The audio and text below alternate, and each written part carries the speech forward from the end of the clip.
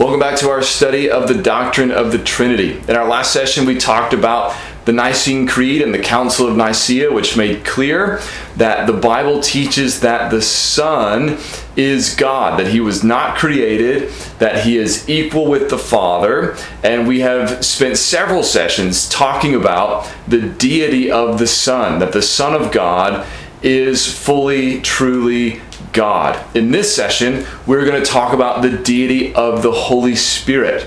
There are two basic truths that we are going to focus on in this session. One is the Bible does say that the Holy Spirit is God. That's number one. And number two, the Bible also teaches that the Holy Spirit is a person. He is not merely a force.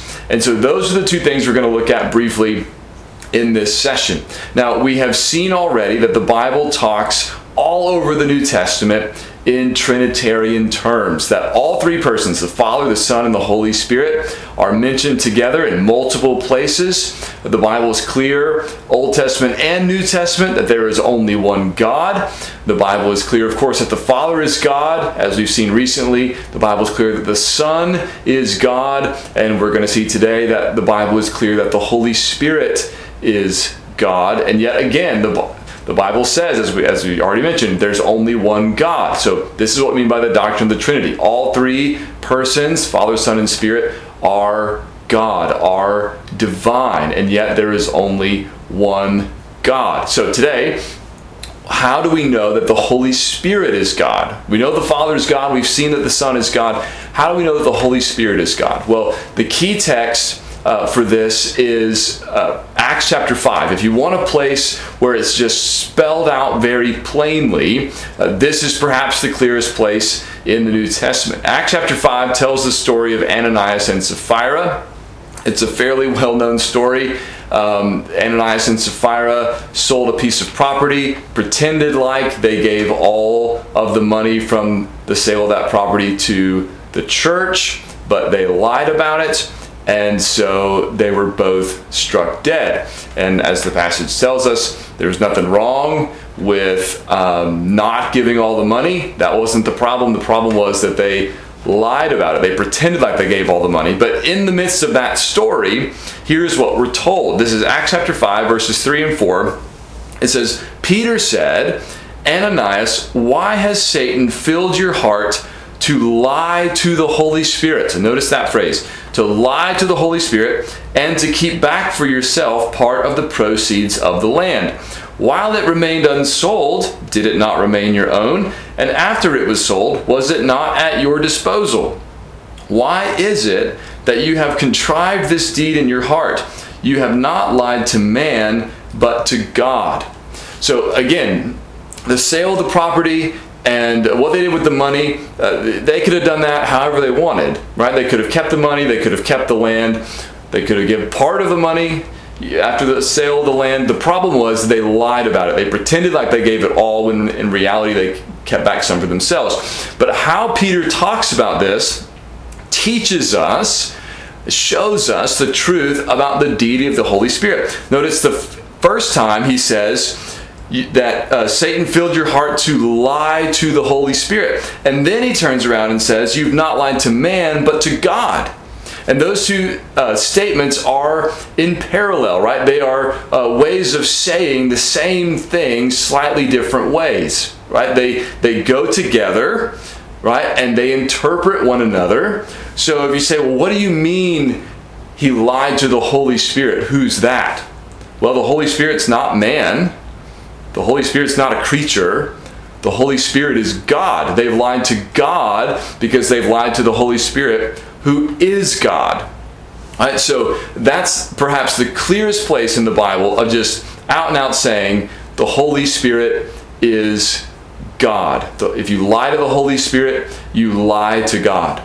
And since the Holy Spirit is God, is divine, it is appropriate for us to worship Him, to honor Him, right? Just as we honor the Son and just as we honor the Father.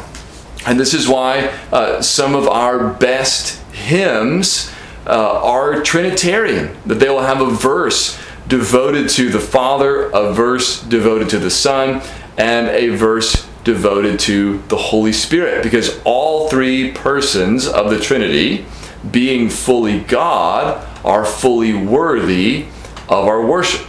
All right, so the Holy Spirit is God, is divine, is equal with the Father and equal with the Son. That's the first truth. The second truth that we need to know about the Holy Spirit, and this goes along with the first, is that the Holy Spirit is a person and not merely a force. In other words, the Holy Spirit is not an impersonal force sent out from God to do things, right? I think sometimes when people talk about this, or this is the way I've heard it, sometimes the Holy Spirit will be compared to electricity, right? When people are trying to, not positively, but saying this is not what we mean, right? We don't mean that the Holy Spirit is like electricity, right? That it has some kind of power, but electricity doesn't care about you. Electricity doesn't have a mind. Electricity doesn't know anything. It just does what it does, right? It's an impersonal force. And so that's not what we mean when we talk about the Holy Spirit. That's not how the Bible describes the Holy Spirit. The Holy Spirit is not an impersonal force or an impersonal power. The Holy Spirit is a person. Now, the Holy Spirit is often associated with power, right, and with God's power. But that doesn't mean that the Holy Spirit merely is a power, right? The Holy Spirit is powerful. He's God. He's omnipotent, right? Just as the Son is, just as the Father is. But He is not merely power or merely a power. He is a person, just as the Son is a person, just as the Father is a person. All right, how do we know this? Well, one way we know this is that the Bible tells us that the Holy Spirit can be grieved, right? Ephesians 4:30 says, "Do not grieve the Holy Spirit of God, by whom you were sealed for the day of redemption." You can't grieve, and this is, I think, the example I've read probably years ago. You can't grieve electricity. Electricity doesn't have any emotions, has no personal response. But you can grieve the Holy Spirit. Why? Because the Holy Spirit is a person. The Holy Spirit is not just God's power, God's force that He sends out into the world. The Holy Spirit is God, right? He is sent by the Father and the Son, but He is a person. He is Himself God, the third person of the Trinity. And He can be grieved. Not only that, but He has a mind, and He intercedes for us. Romans 8:27 says, "And He who searches hearts," that's God, "knows what is the mind of the Spirit." So the Spirit has a mind, right? And God the Father knows the mind of the Spirit because, it says, because the Spirit intercedes for the saints according to the will of God. Now, can something intercede for you if that something is not a person? Again, to go back to electricity. Electricity cannot intercede for you. It doesn't care about you. Right? But a person, a friend, a family member, a brother or sister in Christ can intercede for you, can pray for you, can step in on your behalf and make a request on your behalf. That's what the Holy Spirit does for us. It's the same thing that Christ does for us. Paul says later in that passage that the Son is at the right hand of God interceding for us.